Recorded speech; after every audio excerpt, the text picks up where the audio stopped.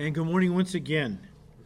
Can I have you turn with me in your Bibles to John's Gospel, chapter 8. I'll warn you, we won't be there very long. But if you're new to us, welcome. It's good to see you. And to let you know, we are working our way through John's Gospel verse by verse here at Calvary on Sunday morning. We're currently in chapter 8, where we have paused for a few weeks to do a special series we've entitled True Freedom. It actually came about from our study of John 8, verses 31 and 2, where the Lord Jesus told his disciples, "If you abide in my words, you are my disciples indeed, and you shall know the truth, and the truth shall make you free." We call this series True Freedom because, as we pointed out, a person won't know true freedom in their life until they willingly become the slave of Christ. If that thought intrigues you, you can go online and listen to the previous studies. But there are three powerful enemies that we face as children of God: the devil, the world, and then the flesh. The first two, the devil and the world, attack us from without, but the flesh, our fallen, sinful nature, comes at us from within. And it can be a very powerful enemy in its attempt to defeat us or to keep us defeated. In fact, we likened it to a giant that stands between us and God's will for our lives, much like the giant Goliath stood between David and God's will for his life. And that's why, guys, we took several weeks studying 1 Samuel 17 and David's victory over Goliath. We did so because, as we said, the same principles that went into David's victory over Goliath are the same principles for victory that apply to any child of God facing any giant in life, giant problem, bad habit, giant adversity, etc. Now, as we said last week, the battle of David against Goliath is a tremendous study in gaining victory over seemingly invincible enemies and insurmountable problems that come against us. But there are other battles in the Bible we can learn from, other principles for victory we can glean from. I'll share a couple of them with you this morning. Not that we'll look at them exhaustively, but we'll pull out some of the main stuff that will help us in our quest to be victorious Christians for the Lord. And I'll start with one of my all-time favorites that comes out of Joshua chapter 6. So why don't you turn there?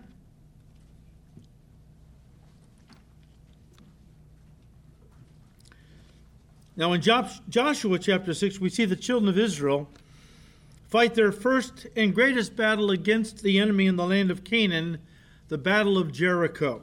The Battle of Jericho. I call it the greatest battle because Jericho was the strongest stronghold of the enemy in the land of promise. It rose from the floor of the plains of Jericho and stood before the armies of Israel like an impregnable, invincible fortress. When we studied Joshua 6, we said that there may be something in your life that rises up and stands in front of you, your own personal Jericho, if you will. These take many different forms. It could be the Jericho of alcohol or drugs, the Jericho of pornography, the Jericho of materialism or pride or anger or depression, or even the Jericho of an unsaved spouse that is a constant battle in your life. Whatever form your personal Jericho takes, it is your greatest challenge. It is your biggest obstacle that tries to stop you from taking hold of and possessing your own personal spiritual promised land. What am I talking about? Peter said that God has given to us as his children many great and precious promises in his word. Whenever you begin to possess those promises, enter into those promises by faith, and benefit from all God has promised, you enter into your own personal promised land. I'll warn you, a lot of Christians never get there. They die in the wilderness and never experience the fullness of all that God has for them. What is in the wilderness? Unbelief, carnality, doubt, all the things that kept Israel from entering the promised land for 40 years. We have to be careful. The devil will use all kinds of things, fear and doubt at top of the list when we read God's word and the promises he's given to us. about how he's going to take care of us, how he's promised us victory, and so on. If we don't take those to heart, if we doubt, harbor in our hearts and carnality, of course, we're never going to enter into our own spiritual promised land. So be careful, all right? I'll just pull one main principle from this story. If you want to listen to all the other principles that we dug out when we studied Joshua, go online and access our Victorious Christian Living study out of the book of Joshua. I'll just pull out one principle, main principle from this story of Israel's victory over Jericho, and that was the absolute obedience and total surrender that Israel obeyed God with. Look at verse 12. And Joshua rose early in the morning, and the priests took up the ark of the Lord. Then 7 priests bearing 7 trumpets of ram's horns went before the ark of the Lord, went on continually and blew with the trumpets. And the armed men went with them. But the rear guard came after the ark of the Lord, while the priests continued blowing the trumpets, the shofar. And the second day they marched around the city once and returned to the camp. So they did 6 days. Now, guys, Israel's obedience toward God was rooted in their faith in God to do what he had promised he was going to do. Give them victory over Jericho if they obeyed all he told them to do.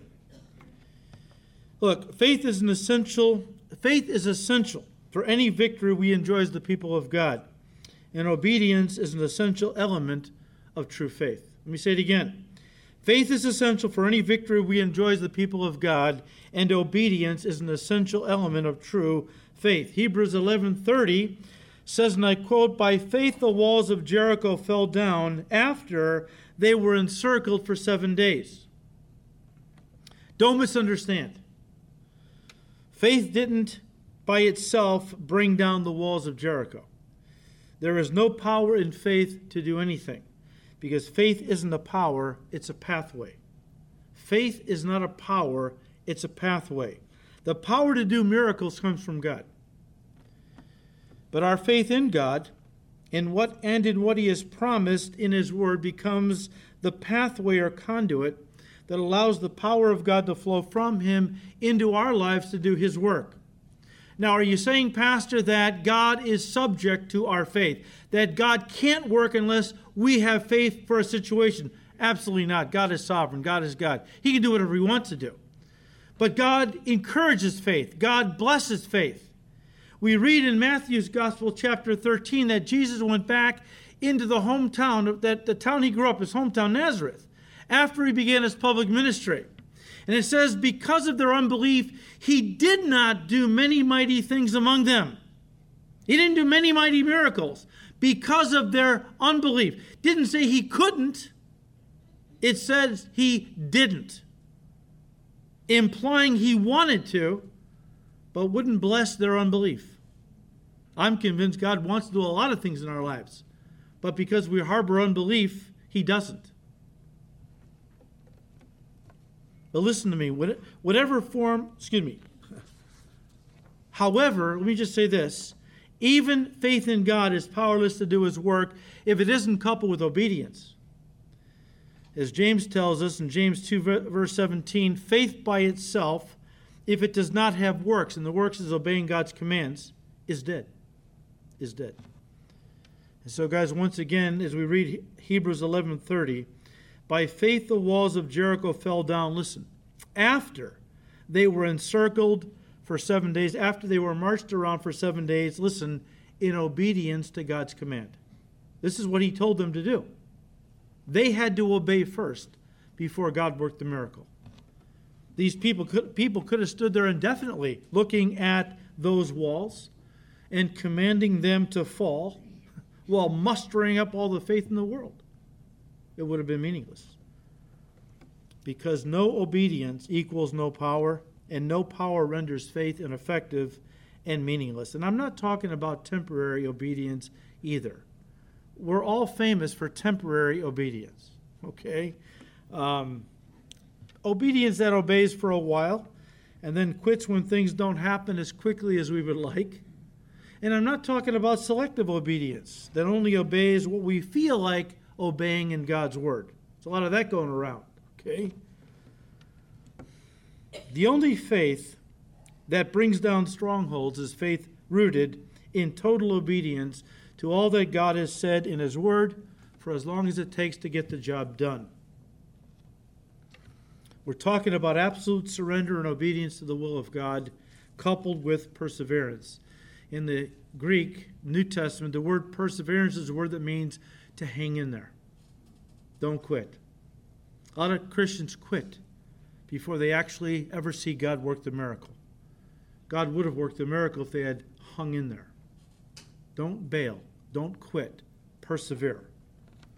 Now listen, you're not going to appreciate the depth of surrender and obedience these people walked in Joshua 6 if you fail to understand one important thing that doesn't come through very clearly, but I believe is there in the text, okay? And that is, we really don't get any indication from the text that the soldiers of Israel knew the whole battle strategy of God for fighting this battle.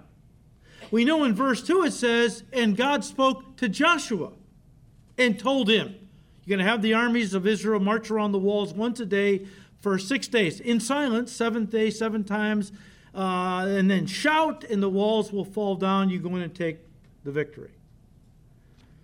In verse 10, it sounds as if Joshua, well, it says, now Joshua had commanded the people, saying, you shall not shout or make any noise with your voice, nor shall a word proceed out of your mouth until the day I say to you, shout, then you shall shout.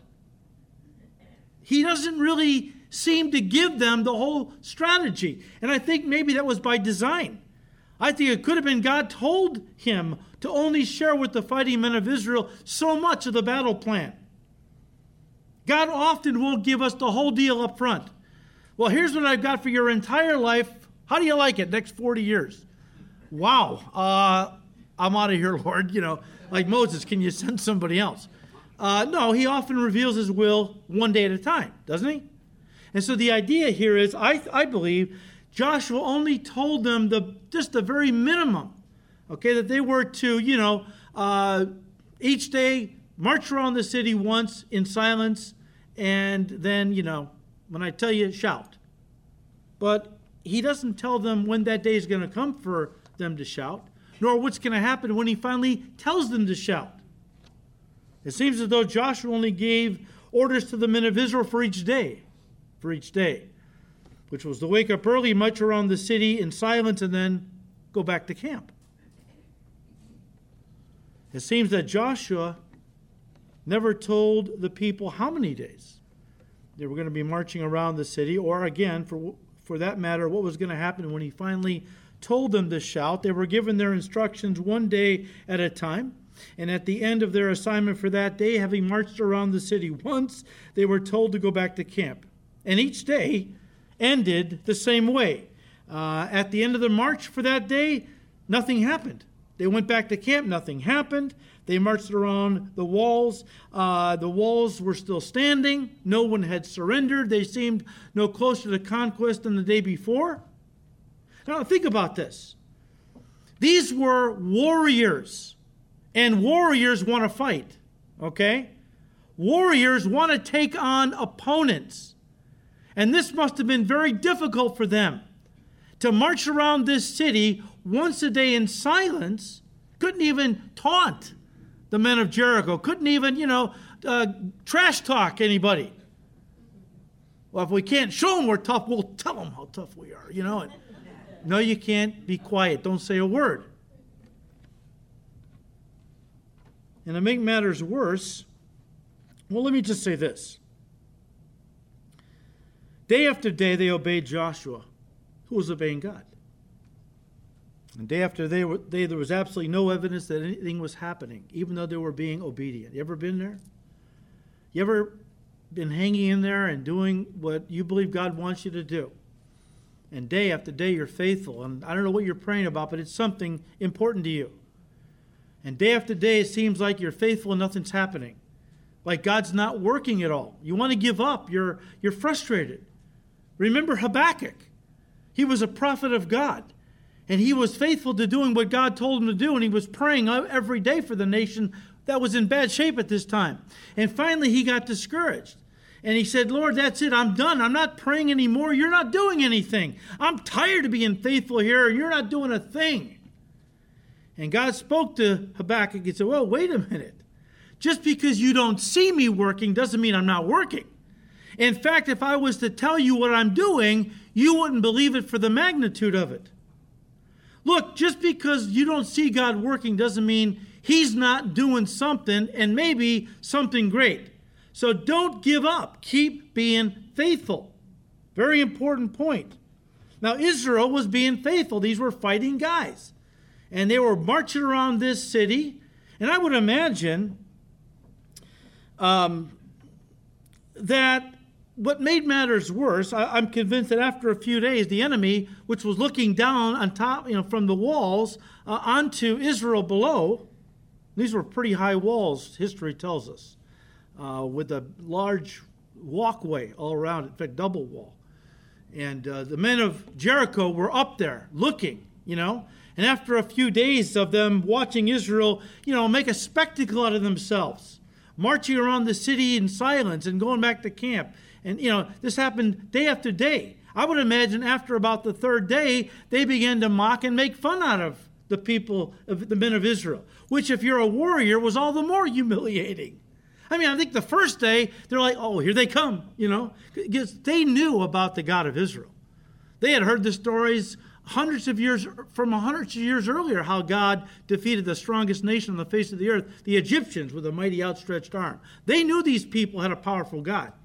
And so they knew that, if these people with this God's backing were to attack them, they were done.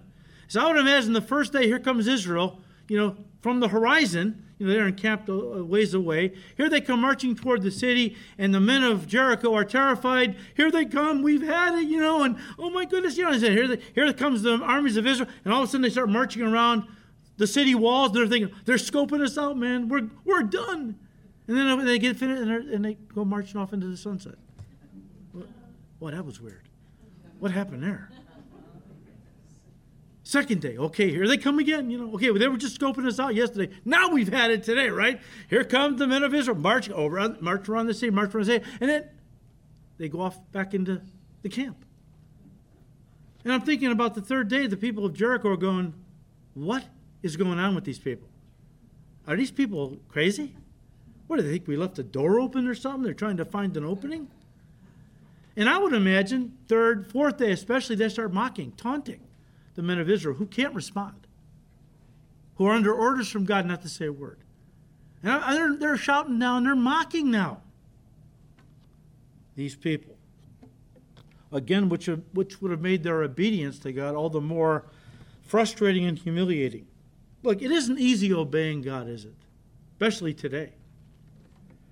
Obeying God with regard to sexual purity, or supporting the work of God financially, which means you go without to see somebody on the mission field saved as you send resources, or hanging in there when your marriage is failing. Look, you can expect the world to mock and ridicule you as you seek to obey the Lord. But guys, I'm convinced God doesn't act immediately and makes us sometimes endure humiliation at the hands of unbelievers. It's all designed by God to see, listen, if you're going to keep going and fully obey what he has told you to do, are you going to hang in there? That's why I believe God made them go through this protracted marching deal. He didn't need these guys to do anything. He could have spoke a word and vaporized Jericho. And the strategy, really. Lord, give us, let us save face here. We'll build battering rams. We'll pound a hole through the walls. We'll get in there. No, you're not going to do any of that. You're going to march in silence every day until I tell you to shout. This was all designed by God to test the endurance of their faith and obedience. Look, it's not enough to obey God for a while in the face of a difficult situation, but then, grow impatient when he doesn't act as quickly as we would like or in exactly the way we would like him to act. So after a while, we're all famous for that initial obedience. But after a while, we grow impatient, we pull back, begin adopting our own strategy for handling things, and in the process, we often mess things up big time, don't we? I always think of Abraham and Hagar, and how God promised Abraham that he and Sarah would have a son when Abraham was 75 years old. God made him this promise. 13 years passes, or 12 years, and nothing has happened. Now Abraham's in his 80s. And Sarah's not getting any younger either. And so, well, maybe God meant we were supposed to help him out. And in that culture, if you take your wife's handmaiden, you could raise up a child through her, and it would be considered your wife and your child. Well, then maybe that's what God meant. He wants us to help him out. Whenever you try to help God out, you are on shaky ground and about ready to make a big mess of things. By Abraham helping God out so many years ago, the Jews are still dealing with the consequences of that act today. Because Abraham, Hagar, they had Ishmael. Ishmael became the father of the Arab nations, and the Arab nations are at war with Israel to this day.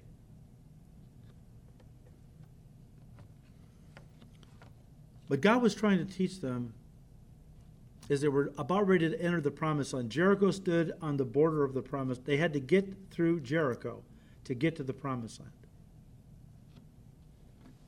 God wanted to teach them right up front. This was going to be a walk of faith, this whole deal in the promised land. So God wanted to teach them up front the importance of following his directions to the letter every day, no matter, listen, how foolish those directions were from God, how long it took for them to see victory. He wanted to teach them the battle is not theirs, was not theirs. The battle is mine. This is something God wanted to pound into them from the very start. The battle is not yours. The battle is mine, and I have a purpose for everything I do under heaven. I have a time for every purpose I have under heaven. One author put it this way, said, and I quote, "Two things are required of us: adhering strictly to the directions which God has given us, trustfully and hopefully waiting for his blessings upon the same. Patience must have her perfect work. Thus it was with Israel here.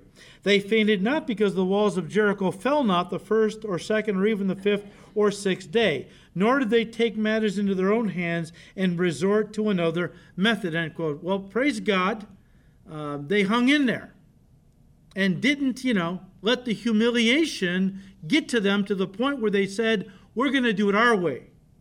They never would have saw victory.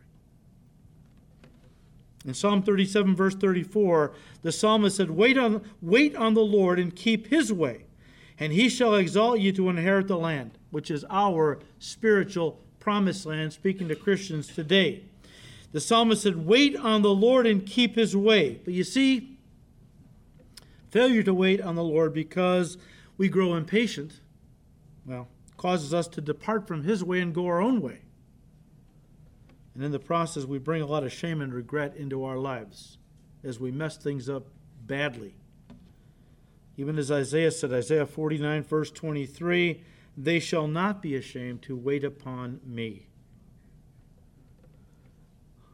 Look, God is saying to you this morning, especially if you're growing impatient over some prayer that you've been praying for a long time. God is saying to you through his word, I'm working. I'm working. You may not see it, but you must believe it by faith. I am working. I have good in mind for you. I know the thoughts, Jeremiah 29:11. I know the thoughts that I think toward you, saith the Lord. They're thoughts of peace, not of evil, to give you a future and a hope. Fight the temptation to take things into your own hands and try to work this out through your own strength. You are going to mess things up. You just hang on. You just trust me. I'm working. We need to take that to heart. Very important. Now, you can finish the rest of the story on your own. They followed God's command, instructions to the letter.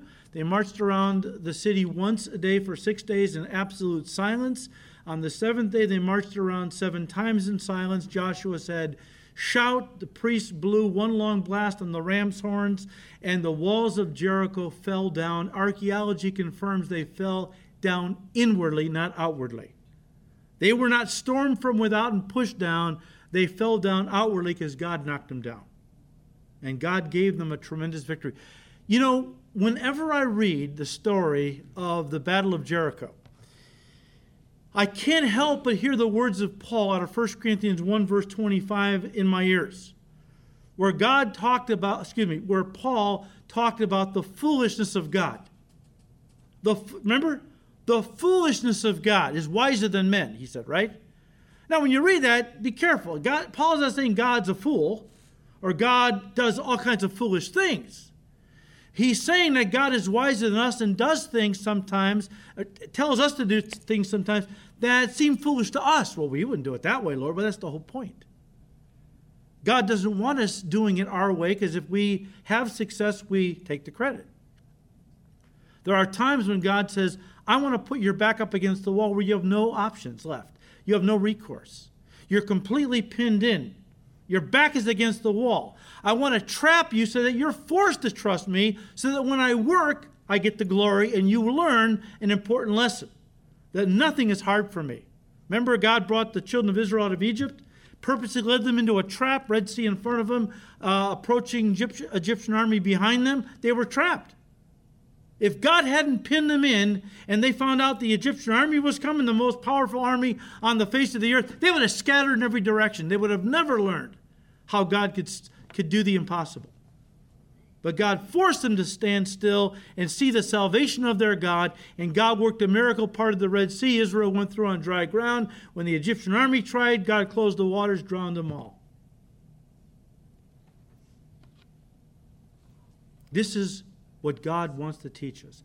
This is why he didn't allow these tough guys of Israel's army to go in and do it the conventional way and go hand-to-hand combat and storm the walls. He wanted them to know the battle is mine. I'm going to give you victory in this battle like you're never going to know in any other battle. I'm going to do it all.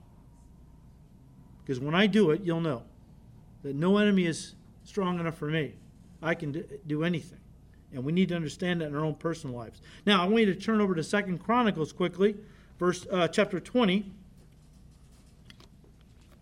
I want to share another of my favorite battle stories. Interesting, this one, they didn't have to do anything either. I love these. Lord, if you just would do it all, I'd appreciate it. No, he doesn't do it with everything, but these two battles, they didn't really have to do much. This one especially.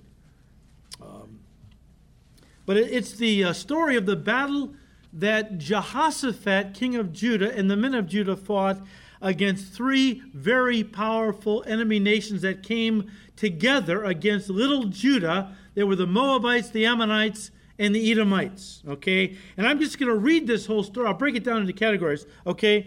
First of all, the problem. Verse 1, it happened after this that the people of Moab with the people of Ammon and others, we learned those others were the Edomites, with them, and besides the Ammonites, came to battle against Jehoshaphat. Let me just stop you there. So here was the problem. You had these three very powerful nations join forces to come against little Judah. Now, fortunately, Judah had at this time on the throne a very godly king named Jehoshaphat. And because he was a godly king, when a situation arose, an enemy that was more powerful than they could even think about going up against, he turned to God and made a proclamation. Verse 3. Then Jehoshaphat feared and set himself to seek the Lord and proclaimed a fast throughout all Judah.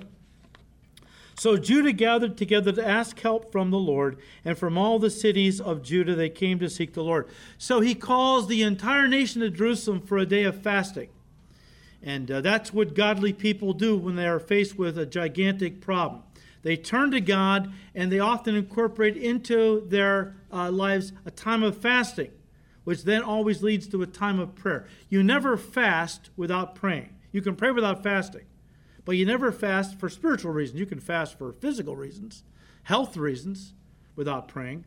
But in the Bible, if you're going to use fasting in a spiritual way, you always couple fasting with prayer. And that's what Jehoshaphat did. And so we see the problem, the proclamation, and thirdly, the prayer. Verse 5, Then Jehoshaphat stood in the assembly of Judah and Jerusalem, in the house of the Lord before the new court, and said, O Lord God of our fathers, are you not God in heaven, and do you not rule over all the kingdoms of the nations? And in your hand is there not power and might, so that no one is able to withstand? You know, guys, he's not reminding God. Lord, now you remember how you're God, don't you? You know, yeah, we don't want you to forget that. We need you now. And then you got all this power, right? Don't forget that, Lord. No, we don't do that. I mean, he's reminding himself, really. Okay, God knows who he is. God knows the power he has, right? But often we forget that. So it's good to kind of remind ourselves in prayer, and that's what he's doing. Verse 7, are you not our God? Now he's making it personal. Aren't we your people by covenant? Are you not our God, who drove out the inhabitants of this land before your people Israel, and gave it to the descendants of Abraham, your friend, forever? And they dwell in it, and have built you a sanctuary in it for your name, saying, if disaster comes upon us, sword, judgment, pestilence, or famine, we will stand before this temple and in your presence, for your name is in this temple, and cry out to you in our affliction, and you will hear and save. What Jehoshaphat is doing is he's drawing on the prayer of Solomon many centuries earlier, when Solomon finished building this temple, and Solomon dedicated it. And he said, Lord, now if your people, and he lists the very things, if your people are afflicted, if there's famine, or if there's pestilence in the land, or if enemies attack, if we will assemble at this place and call upon your name, we're your people, Lord, that you will hear our prayer and you will work to deliver us. And God said, yes, I will, basically, by blessing that temple with his presence. And so now Jehoshaphat, godly man, is drawing on that promise and saying, Lord, remember what you promised us, right? Verse 10. And now here are the people of Ammon, Moab, and Edom, whom you would not let Israel invade when you brought us out of Egypt. Lord, you wouldn't let us attack these people, Lord, and we didn't do anything to them. But now here's how they repay us. Your people, here's how they repay us. They want to attack us and throw us out of the very possession you've given us. We didn't do anything to them. Why are they picking this fight with us, right? Verse 12, O Lord, O our God, will you not judge them? I love this. For we have no power against this great multitude that is coming against us, nor do we know what to do, but our eyes are upon you. And then the prophecy comes. Verse 13, now all Judah with their little ones, their wives and their children, stood before the Lord in silence. They have just prayed to God, asking for his intervention. And then they took time to wait upon the Lord. Often we pray, and then we rush right out to do what we think is best. We don't even wait for God to work. They waited. With all their little ones, their wives, they stood before the Lord. Verse 14, and the Spirit of the Lord came upon Jehaziel, son of Zechariah, son of Benaiah, a Levite of the sons of Asaph, in the midst of the assembly. Now this gentleman is prophesying. God is speaking through him. And he said, listen, all you of Judah, and you inhabitants of Jerusalem, and you, King Jehoshaphat, thus says the Lord to you. Well, I wish God would talk to me like this. Well, it would be so easy if God just talked to me like he's talking to these people. Hello? He is screaming from the book on your lap. He's got more to say to you this morning than he ever had to say to Jehoshaphat back then. God's always talking. We're just not listening. And primarily he's talking through the pages of his word. But he said, listen, you men of Judah, you inhabitants of Jerusalem, you King Jehoshaphat, thus says the Lord to you, do not be afraid nor dismayed because of this great multitude. Listen to me, for the battle is not yours but God's. Do you see a pattern here, folks? How that all through the Bible, God is reminding us that our struggles, our battles, our enemies are not ours to fight. They're the Lord's. Whatever you're facing this morning, the battle is not yours. It is God's. And you will only know frustration and defeat if you try to take that battle onto yourself and win it in your own strength. Listen to what we're being taught here by the Holy Spirit. Verse 16, tomorrow go down against them. Go up to fight. Verse 17, you will not need to fight, though, in this battle. Just march to where the enemy is. Position yourselves, stand still, and see the salvation of the Lord who is with you. Is God with you this morning?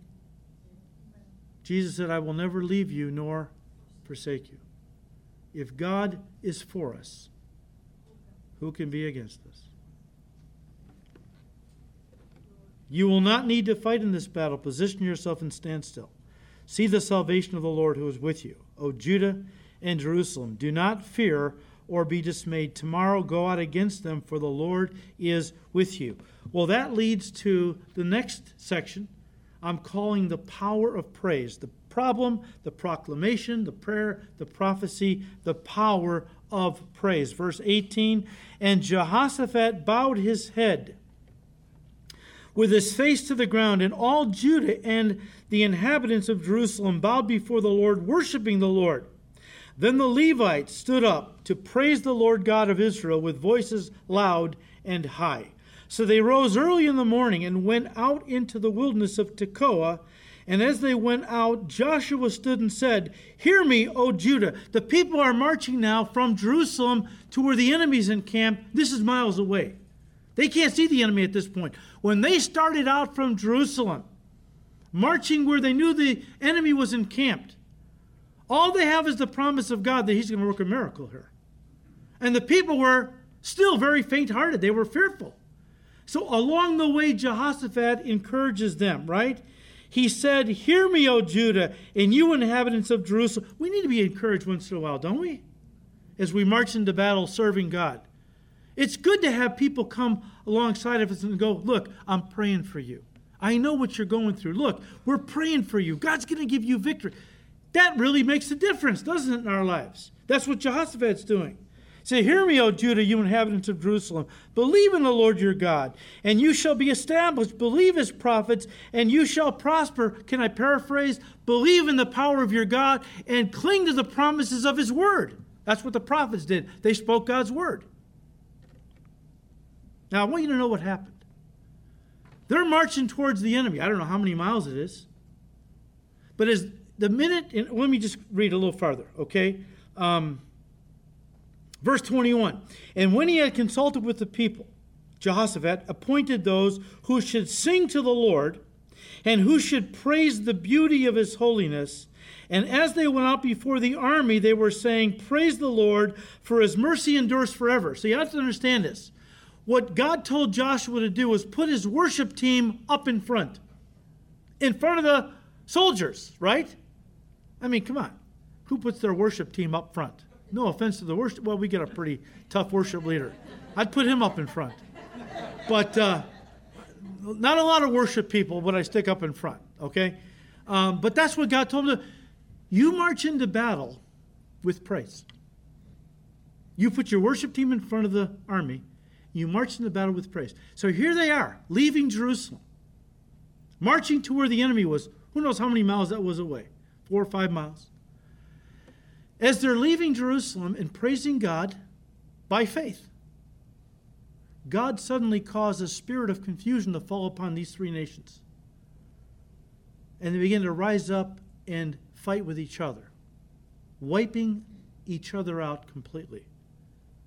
Verse 22, now when they began to sing, so they're just leaving Jerusalem, and to praise, the Lord set ambushes against the people of Ammon, Moab, Mount Seir, which is Edom, who had come against Judah, and they were defeated. For the people of Ammon and Moab stood up against the inhabitants of Mount Seir to utterly kill and destroy them. And when they had made an end of the inhabitants of Seir, they helped to destroy one another, so that when Judah came to a place overlooking the wilderness, they looked toward the multitude, and there were their dead bodies fallen to the earth. No one had escaped.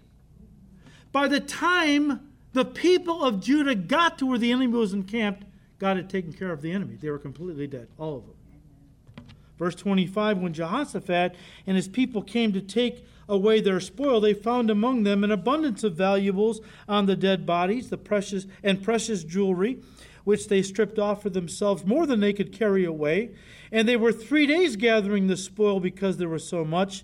And on the 4th day they assembled in the valley of Barakah. And there they blessed the Lord.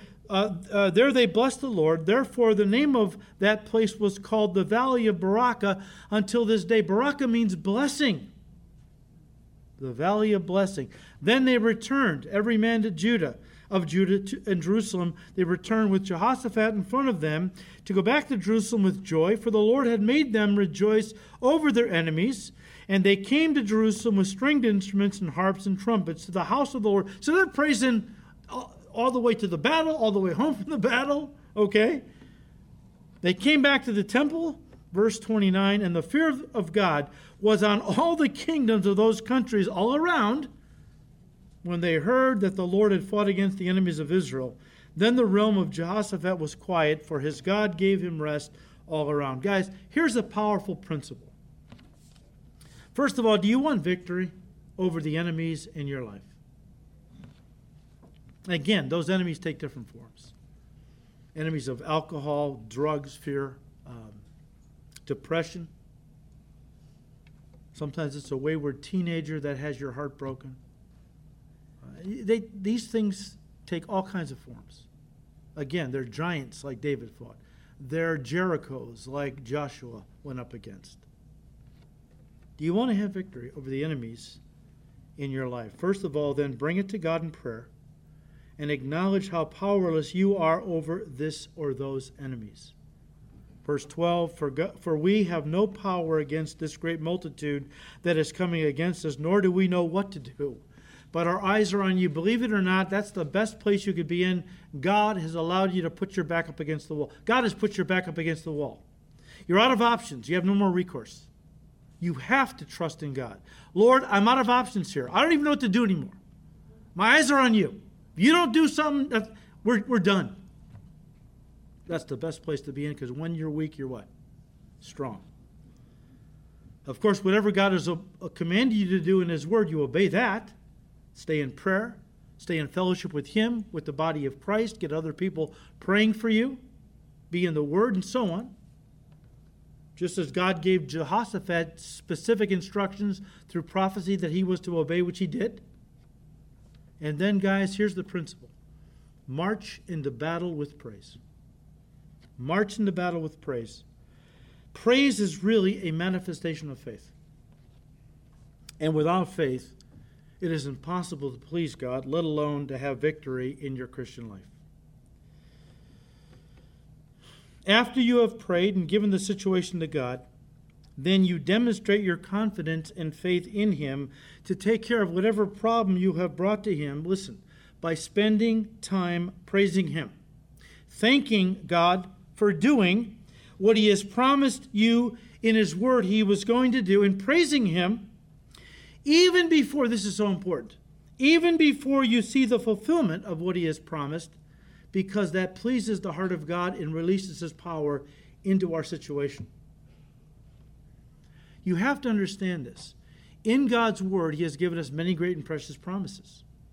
A lot of times we believe God if He'll show us that He's going to work it out by, fulfilling the promise. And then we'll praise Him. Then we'll believe He's a powerful God. God said, no, you first believe me, praise me for doing what I have promised you I'm going to do, even before I've done it. God says, praise me before you see the fulfillment of the promise. That honors me.